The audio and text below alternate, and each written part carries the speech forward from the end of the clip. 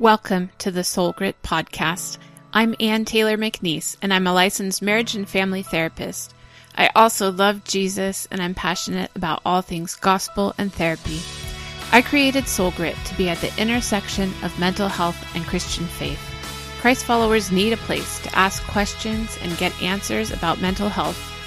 Join me as we dive into real stories and real questions from people who want to honor God with their hearts, souls, and minds.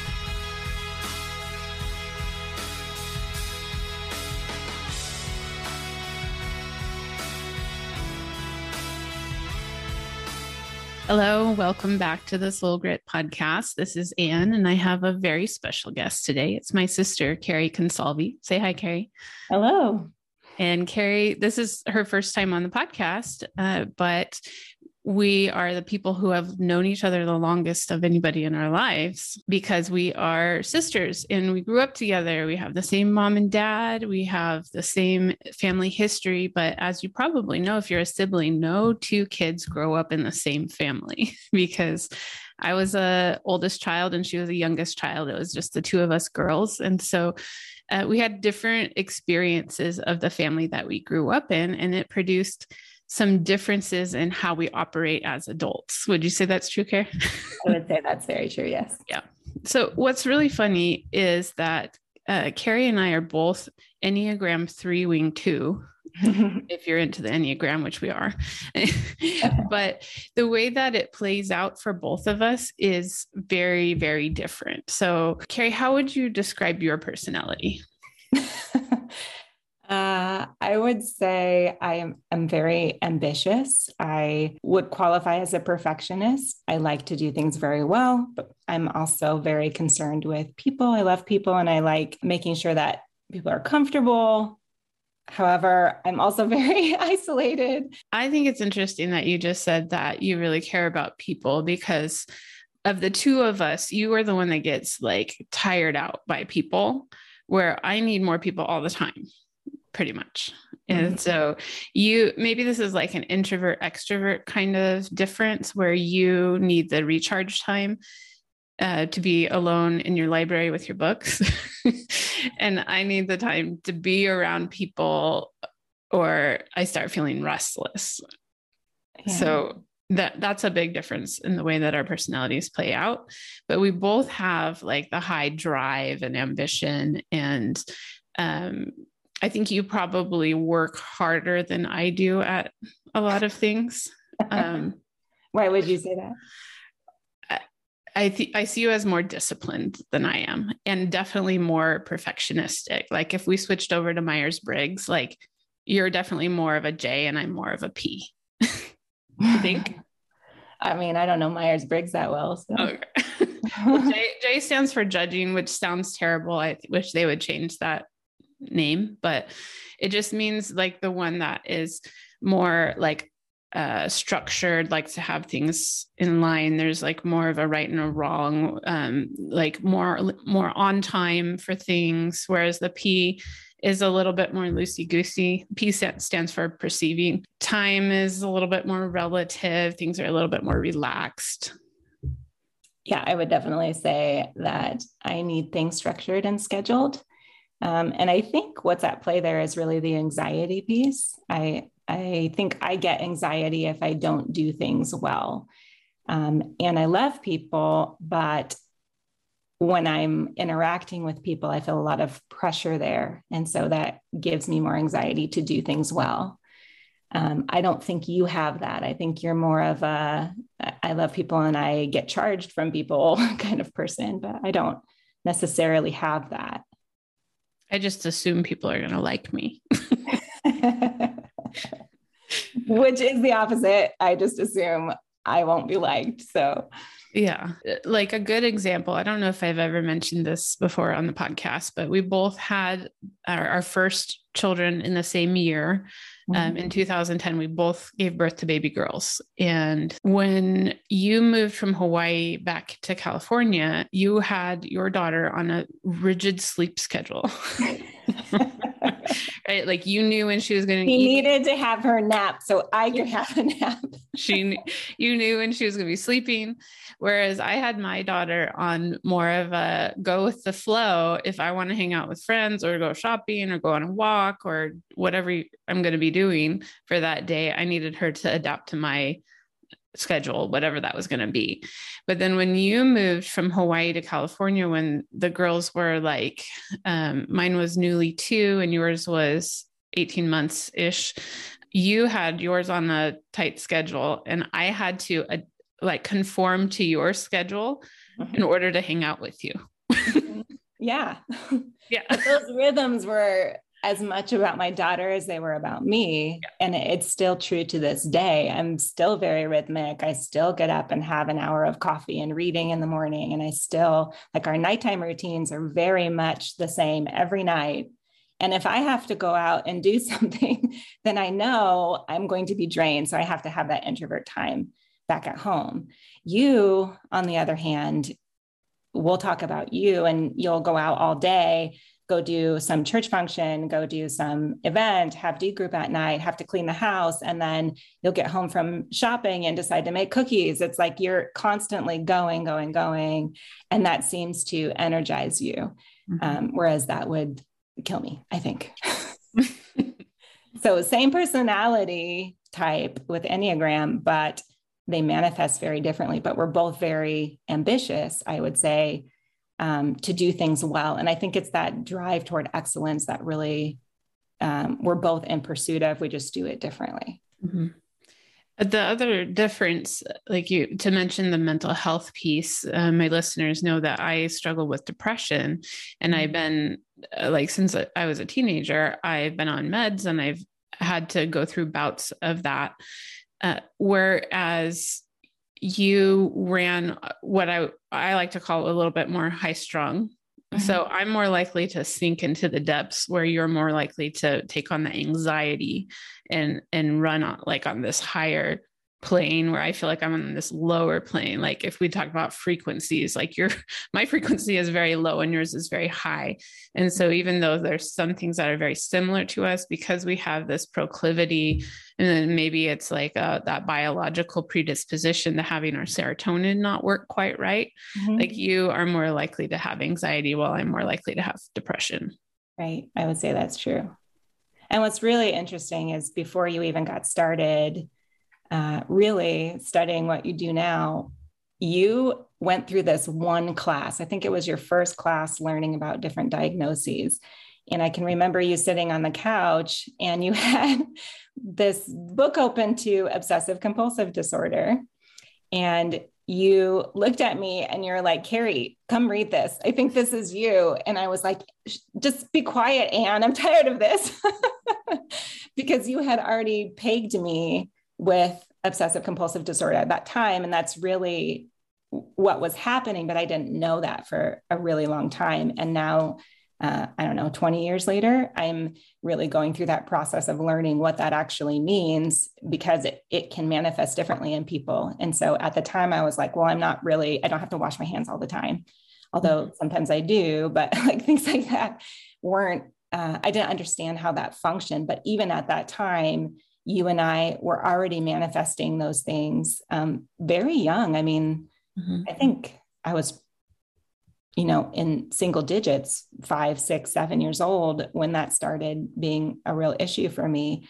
So you kind of knew this anxiety was there, and I knew your depression was there, and we didn't really know how that functioned in our life until I think we were this age, really. Late teens, when we started getting diagnoses.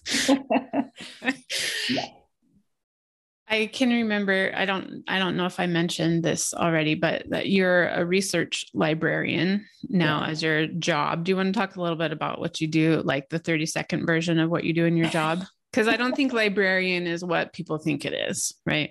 It's not. No, I think people think of stamping books and putting it back on the shelves. And that's actually not what a librarian, well, it's part of it, but it's not what a librarian does. We are people who collect information and then categorize it or organize it so people can find answers to their information needs. And that can take any kind of form.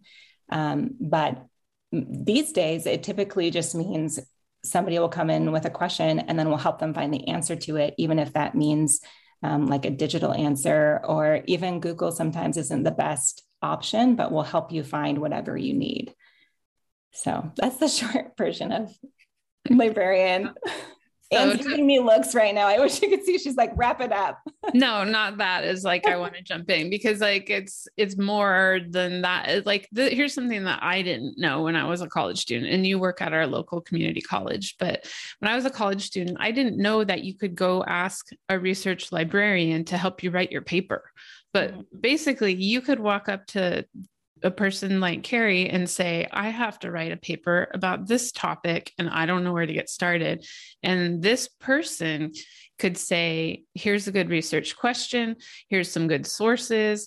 Now go and take a lot of the legwork out of that. And so that's what I think is cool. And you've done a lot of work on helping people access resources that they don't have to pay for, right? The open educational resources. So that's a really cool thing, especially working in a community college setting where people are typically going to community college for financial reasons versus a four-year college where they're going to pay so much more money. So I just wanted to mention that briefly because I can remember when we were from the time that I was in fifth grade, so you would have been in third grade till high school, we lived in Mammoth, and we had this hallway when you came into our house, and you had a bedroom on one side of the hallway and I had a bedroom on the other side of the hallway.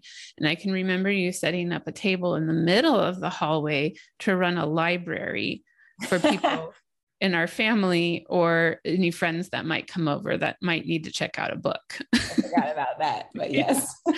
And I also, what was the one book, Anne, that you were allowed to check out?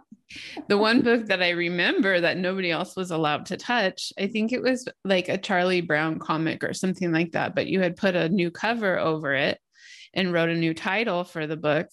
Do you remember what I'm talking about? Yes, I do. It's called The Book of Every Rule. So if we didn't know that you had OCD at that point in time, we should have figured that out. But I had to use that book because my sister happened to be one of the more bossy sisters, in my opinion. And so if you would tell me something to do, that would give me anxiety. And so I had to go find the Book of Every Rule to tell you why you weren't allowed to boss me around. Yeah, that's true. I have a dominant personality, and now we see that showing up in your daughter. I know. So Carrie's more like my daughter, and I'm more like her daughter in some ways.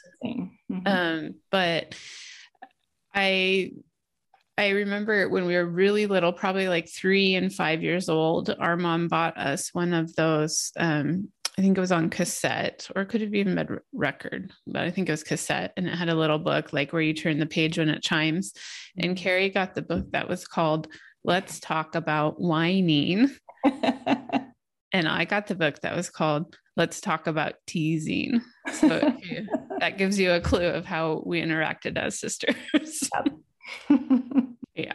So that was a little bit about our childhood, but I actually asked Carrie to come on the podcast. One, because my podcast launch team said, hey, we want some more personal stuff, and who better to give personal information than your sister.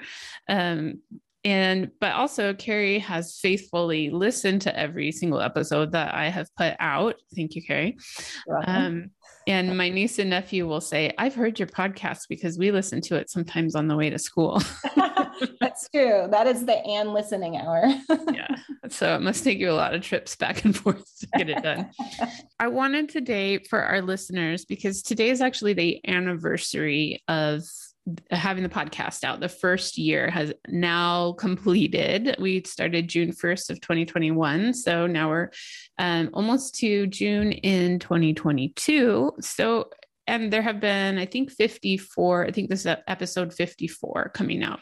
So over the course of time, there have been some episodes that have kind of risen to the top of the numbers of downloads. So I wanted to share that with my faithful listeners so you could know. What was really interesting, I think the number one episode that was ever downloaded is the one that's called How to Find a Christian Therapist. And this was right at the beginning. So do you remember anything? Episode. Yeah, I liked that one because it was so concise and clear. And I feel like we need directions like that. I think you've talked about this before too. It's like you can go to school and learn all this stuff, but they don't tell you like necessarily the practical elements of like starting a business or like things that you're going to have to get into. So if we were learning, counseling is so great, go to counseling, but then we have no idea how to get to those particular resources, then, you know, we're still going to be stuck. Well, it's right up your alley, like helping people find the information that they need. Maybe that's why I liked it so much. Well, I mean, like, yeah, it appeals to you. And I thought it was really important because that's one of the most frequent questions that I get asked. Like people, when they find out I'm a therapist, first they say, can you be my therapist? And then I tell them no, because I'm your friend and that would be a dual relationship.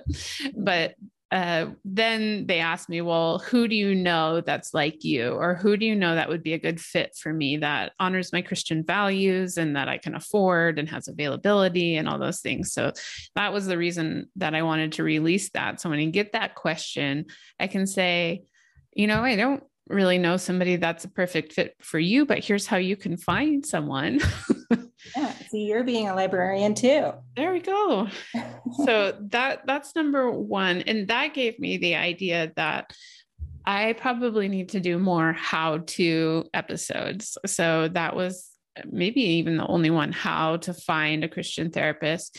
So here's where I need the listeners to weigh in, that I need to know what other things you want to know about, because I'm just going based off the questions that I get a lot, but you might have questions that I've never thought of. So I'd really love for you guys to either DM me on Instagram or send an email to info@soulgritresources.com and tell me what episode you want with a how-to. And I'll be happy to start digging into that and get the information there. The next most downloaded episode was the one where we talked about why Christians don't go to church. Not church, sorry, therapy. Christians don't go to therapy. Try that one again. So what memory do you have of that one, Karen? That was like one of the very first ones, right? Yeah. And part of knowing this is these have been around the longest. So they've had more opportunity to get more downloads. So that weighs into it as well. Over time, we'll see. But for me, it was kind of like a provocative title, why Christians aren't going to therapy. And if you're listening to the Soul Grit podcast, you're probably in the camp that says, well, of course we need to go to therapy, or of course we need to be interested in mental health things, but you probably know someone in your church that doesn't think that therapy is for them, or doesn't think that therapy is for Christians in general. And so that was one of the main like missional statements that I wanted to make in doing the Soul Grit podcast, is that therapy is for Christians as well. You know, what's interesting about that episode is I think at that time I had just started going to counseling for like 6 weeks, maybe by that time. And you had mentioned something about the difficulty of your family not going to counseling, but really supporting counseling. Mm-hmm. And I thought it was interesting because I had gone there or gone to counseling by that point. And the reason why I hadn't said anything yet by that point was because of the difficulty of expressing that to another person. Even though I'm very close with you, there was something that felt vulnerable about saying, now I'm going to counseling. And especially because I was going with my husband, it was like, oh, okay, this is marital counseling and this is good, but I don't want my sister or my parents to worry about me as I'm going to counseling. Mm-hmm. So I think that element was was really interesting for me to hear about how difficult that was for you, that your family supports you so much with counseling, but then you thought I still wasn't going. And it wasn't that, it was just that hidden element of vulnerability. And I don't know, maybe you could speak to that a little bit. But do you find like your clients have a hard time expressing that to their families, especially in the Christian world, that they, you know? Yeah, that's going to depend on whether they've heard their family members make comments about therapy, or if they have, like, let's say they have a mom that's runs a little bit anxious as well, and or gets into their business too much. Not our mom. No, I'm not talking about our mom. But if they have somebody in their family that's going to take it like what you said, I don't want you to worry about me. And I think I shared in that episode that sometimes when I would tell people in the beginning of our marriage that we were going to counseling, people would be worried that that meant we were in danger of not being married anymore, which was not the case. And I think I probably shared this, like the tune-up, like your car needs a tune-up. So does your relationship. So does your own mental health. And if you continue to ignore that check engine light, then you're going to end up stranded on the side of the road or divorced. Right? Yeah. And so I did appreciate when you told me that you were going to counseling, but also knowing that part of my job is to hold people's confidence really closely. Like that, I can hear things from people and not make assumptions about their character or have to blab. Like it's part of my professional skill. So, but I get what you're saying. I have a client that has been, I know she's going to listen to this too, but she's been in therapy for a long time. And I gave her an award yesterday or the day before, and she wore the award all around town. And this, for me, like, I don't care what she wears or doesn't wear, but for me, it showed growth in her thinking about therapy and about her own place in the world and her mental health and all of that, before she couldn't tell anybody that she had a therapist. She didn't tell her mom or her best friend or anything. And now she walked into her work wearing this thing and said, my therapist gave it to me. Well, I think that's some of the hurdle that you have to jump over too. It's like, there's something innately in us that wants to keep that private. And especially if we're freshly going to counseling, we probably have a lot of things going on in our brain that we don't really know how to reconcile. And I think that was part of it for me, is trying to adapt to all of the thoughts and things that I was trying to work through with this counselor, without having to also adapt socially to the idea of myself going to counseling. It's like there was two different elements to that. So my capacity wasn't big enough to be able to discuss it with my family, who would want to know how it was going, because we're very open and communicative, but not being ready yet to talk about what I was learning or how I was feeling about it, because the feels were kind of heavy at that point. Yeah. So I think that was part of the hesitation. But now that I'm beyond that hurdle and have gone through several different sessions since then, I actually feel more like your client there, with needing to be more expressive about the benefit to the counseling, and that it's okay. I think a lot of us are going through a lot of different emotions and feelings, especially coming back from the pandemic now. And the more I talk about it, the more people are like, oh yeah, me too. I'm in counseling too, and need other people to gather around them in the fellowship of working through our problems. I think. So, yeah. Well, I would say I really appreciate from a lot of strong Christian leaders in the media, whether they're people who are writing books or hosting podcasts or preaching sermons, that people that are talking about their therapy.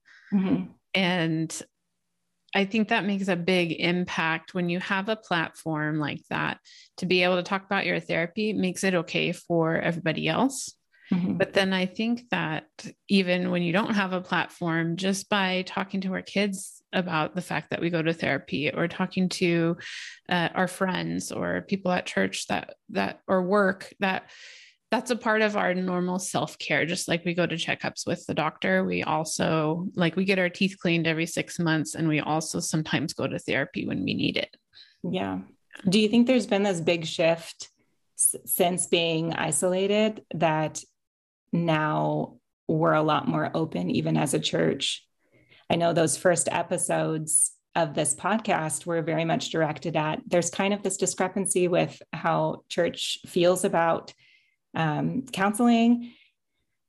But now I don't see that as much. And I know that used to be an issue, even in the churches that you and I went to, but it seems like it's more accepted now. I think there's still a range. I think that there are certainly churches that are more accepting of it, especially as we see even like pastors completing suicide and things like that. Like obviously we need to address that. But I don't think all of our churches have made that shift. Mm-hmm. So I think there's still many people who are under pastoral leadership that is discouraging them from accessing the care that they need. Sure. Yeah. Church hurt.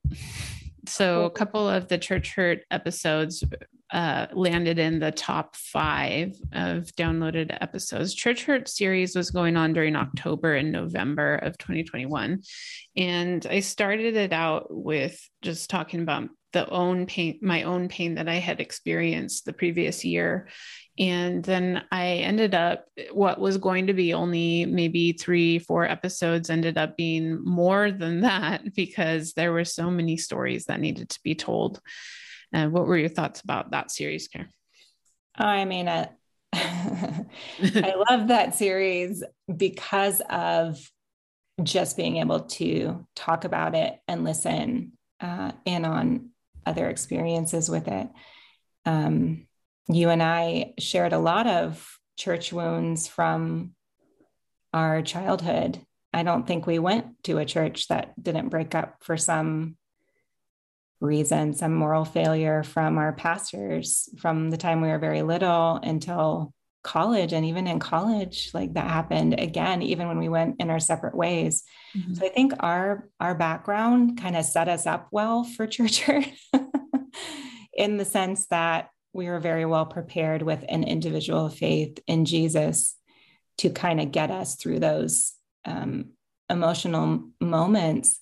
But one of them that was on the top download was called The Pain of Leaving Your Church. And the other one was, refresh me on that one. Why church hurts so much. Right. Like it was more painful because of the emotion. Because you feel like church should have a higher standard. Like we should be kinder to each other. We should have more integrity than the rest of the world. And also because you spend your life with these people. Yeah. And then they disappoint you or break your heart.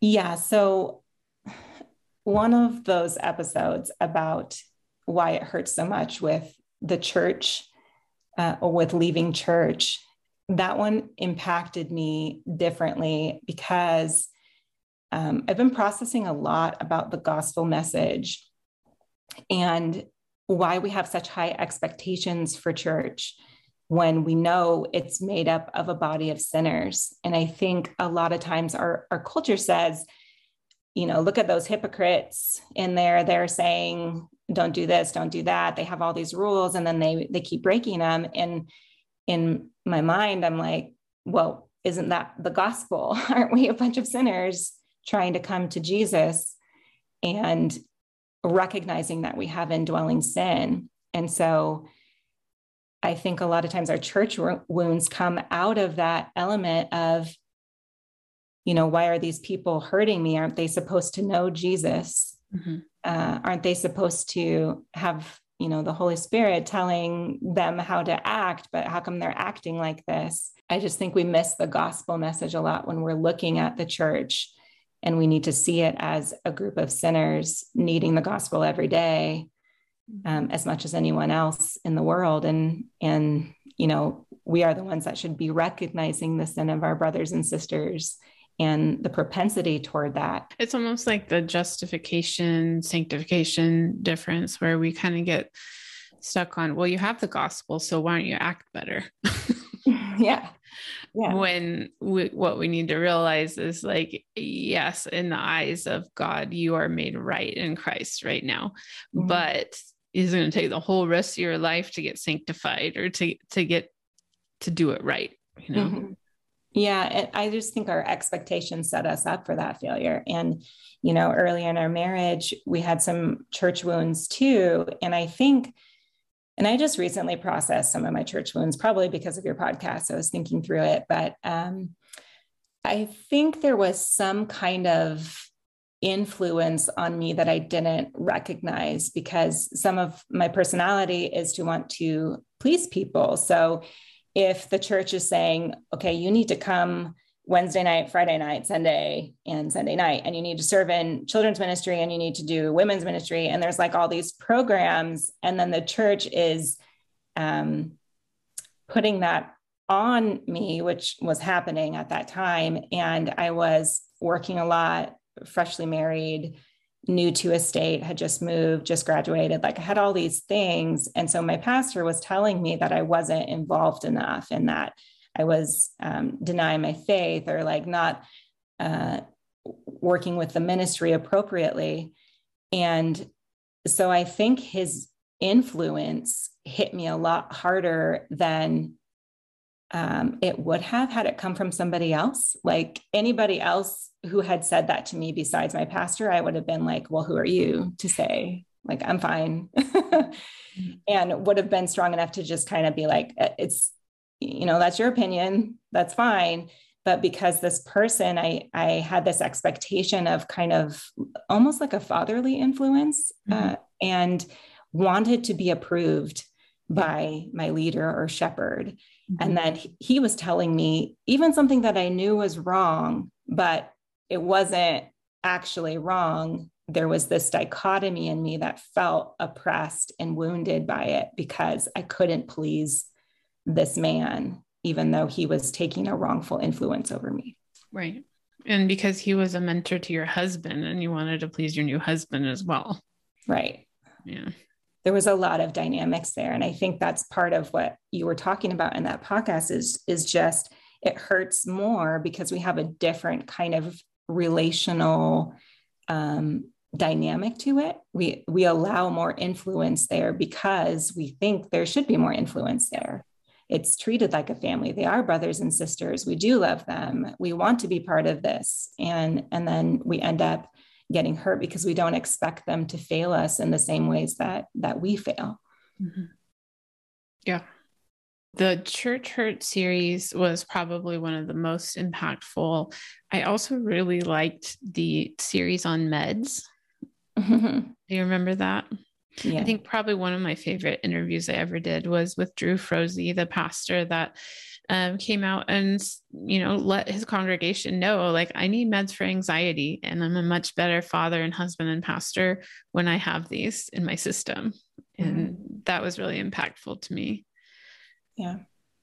I shared a little bit about my own medication experience as well. So. Do you feel like you ever really struggled with going on meds? I didn't, but I was on meds when I was 18. Yeah. And I think because I was still living with mom and dad, and it wasn't ever a thing for them, at least not that they revealed to me. And so I had a very early experience of just being okay with it, and also seeing the difference that it made. Yeah. But it frustrates me when people automatically reject that meds could help them. Why do you think that is? That I get frustrated? No, that they reject it. Well, some people think that God wouldn't want them to have like a chemical in their body because God wants to heal them supernaturally. Whereas I have this belief that more like God is using that kind of science to help you heal. And it's not just because it's in the natural world doesn't make it less supernatural that you're healing. Mm-hmm. Yeah. What's interesting is I hesitated to go on meds, and not because I didn't believe in it or not that I didn't see the benefit with you. I had all that experience, but I hesitated to go on it. And I don't really know why. It's almost like maybe I had to acknowledge that I needed more support than I was actually capable of giving myself. And it wasn't really like, okay, God's going to heal this or anything. It was just like, if I took the meds, then I had to acknowledge that something was going on and it was a deeper issue than I thought. And so it's almost like denial that I would need something as drastic as medication. And I think that's a myth. Like that's something that we believe, that if you take these meds, you're not doing well and you really need to get things in line and your brain's broken and stuff like that. And now that I've been on medication, I feel like it's a different element to me because it doesn't change my personality. It doesn't change my feels. I still have a lot of feels. But it's empowering me to be able to think more clearly so that I can work on the tools that will inevitably help me once the medications are no longer necessary. And I think you've said this before in a recent podcast, right? Mm-hmm. Just that element of being empowered to think, but it doesn't really change you. And maybe, I don't know if that helps anyone, but that was my hesitation, is having to acknowledge that I was more broken than I was. And it's not really that, it's just a tool in your hand. Yeah, that aspect of it reminds me of somebody who maybe has high blood pressure or has diabetes, and they feel like there's some kind of, maybe there's like a moral component to it. Like, I ate the wrong things. I didn't exercise. I lived too high of a stressful life, things like that. And now if I go on the blood pressure medication, I'm admitting to my failure of keeping my body healthy or something like that, where it's like, well, would you be more able to get out there and exercise or to make different choices if you had this thing like keeping you safe for a while, you know? Yeah. Yeah.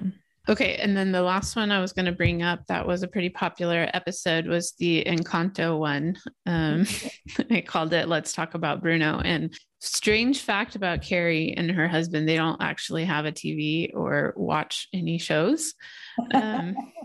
So they're weird like that, but let's call it a long-term fast. But but their kids do get to watch shows at their grandma's house. And she has an 11-year-old girl and a 9-year-old boy. And so there's no way that she doesn't actually know the words to, we don't talk about Bruno at this point. Right, Karen?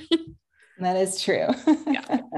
The reason I just wanted to bring up that episode is because it was lighter in the content. And it was just kind of fun. And a lot of people just told me that they enjoyed the episode. So as somebody who doesn't watch movies, did you enjoy that episode, Carrie? I did. I liked the dynamic of it. And I appreciated you going into the different diagnoses for the family members. That part was really interesting because, of course, I'm comparing it to our family and things like that. But I thought that was cute. It was a lot lighter than the other stuff that we've talked about here. So which character are you, Karen? Oh, geez. I don't know it well enough for that. Which character do you think I am? I don't know. I hadn't decided. I just thought I'd throw that out there. Okay. So that kind of wraps up our recap highlights of the podcast over the last year, of our most downloaded. Were there any other episodes that were especially impactful for you, Care? Yeah, I mean, I've listened to, I think all of them are kind of impactful to me, but that's probably my personality. I really liked the one about the differences between coaching and counseling. That one I didn't know as much. I mean, I knew some of the differences, but that one really helped clarify. And actually, I ended up going to a coach not too long ago. And what's interesting is she's trying to coach me in my writing, and it has been like very therapeutic. So we have like this analogy of the writing, but she's really kind of digging into these underground confidence and security and all these other things that are playing into my writing. But then that's kind of giving me this sweeping overall, like I need to apply this to my whole life, not just this act of creativity that I want to do.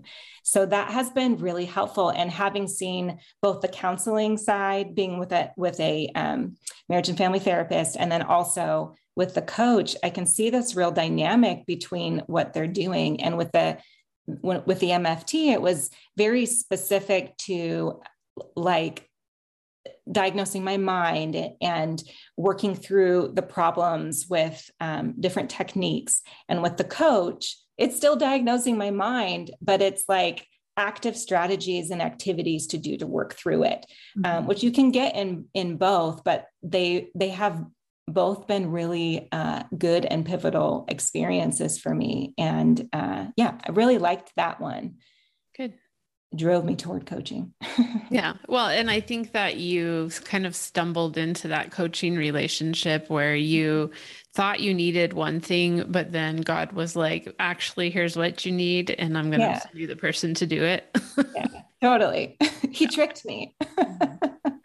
So that one was good. And then I really like the recent episode about OCD with your friend. And that one, I really appreciated what he was saying about not really knowing the depth. We have this understanding of what OCD is on the surface, but he was compulsive about his education, his academic experience, and the compulsions were coming out differently.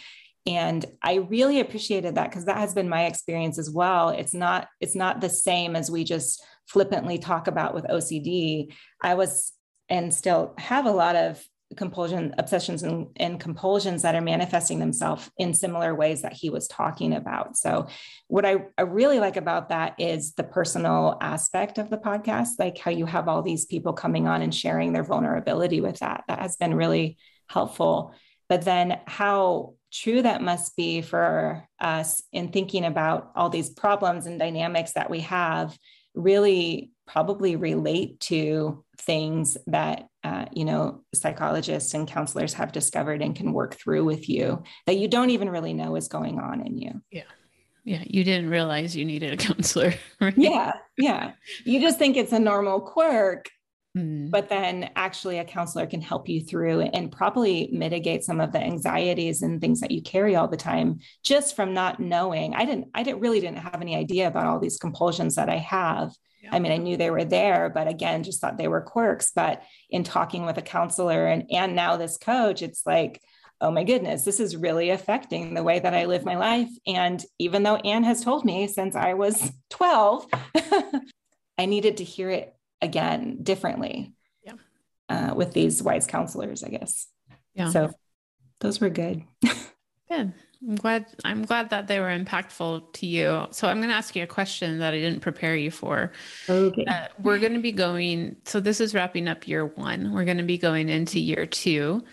What would you like to see more of on the Soul Grit podcast? One thing that you talked about, and I think the first episode, maybe the second, was that you were going to go into more diagnoses, like common diagnoses. And I think you may have had one episode that was really quick, or maybe you just told me them. But I would be really interested in things that people around us, like our neighbors or whoever, what they deal with day to day, the diagnoses that you see, just for that sake of having more clarity about the problems that we all face together, but don't realize we're facing. Yeah. Good. That's a good reminder. I'm going to do that in a series. So we'll probably hit like major depressive disorder, generalized anxiety, social anxiety, OCD, bipolar 1 and 2. Those are going to be like the biggies. And then the more complicated diagnoses, like what we used to refer to as access to diagnoses, which are like personality disorders. Those are really challenging, but we probably still need to talk about like narcissistic personality and borderline personality and dependent personality. So, I mean, I feel like you could pretty much take a whole year of podcasts to go over those things, but that's a good reminder. Yeah, I think those would be really helpful. And the other thing I was thinking was for my husband, because he's been having to, what? You want me to fix him? Yes. No, he's been having to walk with me through figuring out this obsessive compulsive and like the anxiety that I've been feeling, and the side of caregiving for someone who is dealing with some of these diagnoses that you just listed. I think that would be really helpful too. Hitting those, like how to care for yourself, but also how to care for your person and not lose your mind in doing it. Mm-hmm.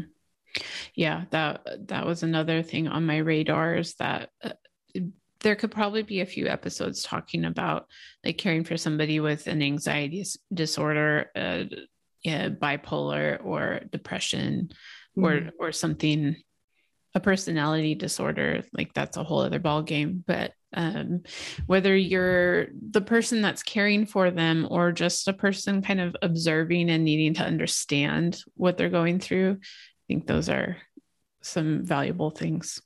Yeah. And how they interact sometimes. If you're married and you both have tendencies, how do you maintain your marriage with compulsions or whatever? Yeah.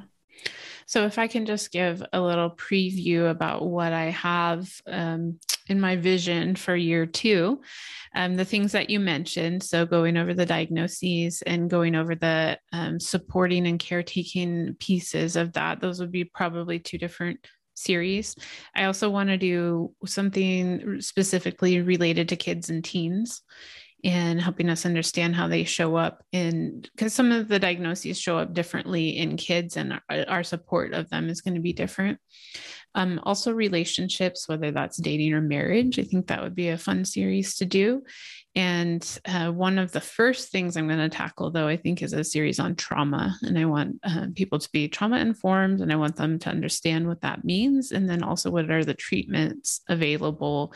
So we'll talk about EMDR. I already have back in my arsenal, I have another episode recorded about brain spotting, which is for the treatment of trauma. So that will be one of the things coming up as well.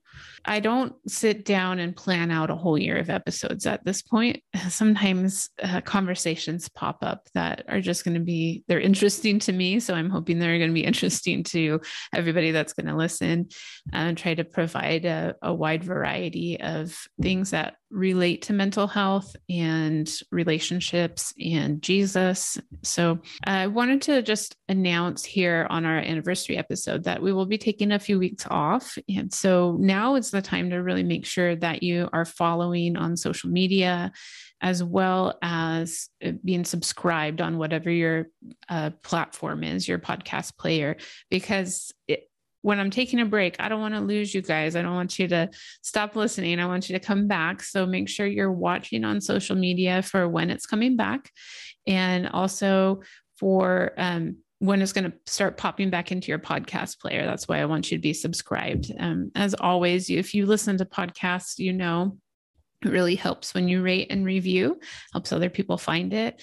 And also a lot of people find it just because you share it and you talk about it. So I really appreciate that, as the purpose here is really not just growing numbers. It's bringing hope to different people that might use this platform to understand about their mental health or their relationship with Jesus. So thank you for being the supportive audience that you are. And I hope this has been a fun year for you as it has been for me. Stay tuned to see what other new things that I have planned for getting the word out there. I'm thinking maybe we might do a YouTube channel. We might do some merch. So stay tuned. I can't wait to share all those things with you, and I'll see you back in a few weeks. So Carrie, you know that I ask every guest the same question. What are you doing for soul care? Well, you mentioned it earlier in the podcast that my husband and I don't watch anything. We don't have any media. We don't have any social media. We're complete. We don't even have a TV. And that was a choice that we made about 3 years ago. And that has been the biggest factor on our soul care. And it's really because we have more space to think and do creative things. And so getting rid of those things has given me more opportunity to learn piano, which you and I play duets sometimes. Mm-hmm. And I have read more books in the last year than I probably have read in my adult life, because of that space to be able to think and rest and process through things. So reading, I mean, this is so cliche, right? For a librarian to come on here and say, you should read more books, but you should. That has been really helpful. To do that part. So secret superpower, if you need a book recommendation, this is the person that will find it for you. It's true. that service will be coming out someday. Yeah. Anything else? You walk for like 6 miles at a time. I do. That's very refreshing. Sometimes you come with me. I don't usually do 6 miles though. I'll catch the last half of your walk. I do that to clear the anxiety. If I feel anxiety, I go. It's not really an exercise thing anymore. It used to be about trying to keep my body in shape or blah, blah, blah. But now it's really keeping my mind in shape. If I feel anxious, then my husband will say, "Oh, have you walked today?" And then that's my cue of like, okay, I'm spinning out a bit. I need to go out and breathe the air and move my body and pray, think about something else, get out of my head. And that's why the 6 miles, it takes that long for my brain out of your head. To get out of my head. Yeah. See, I can get out of my head in 20 minutes. I mean, you're so good at this, Anne. You're the best in your row.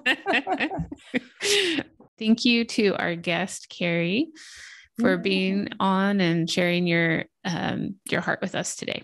Yeah, thank you for having me. I'm very excited.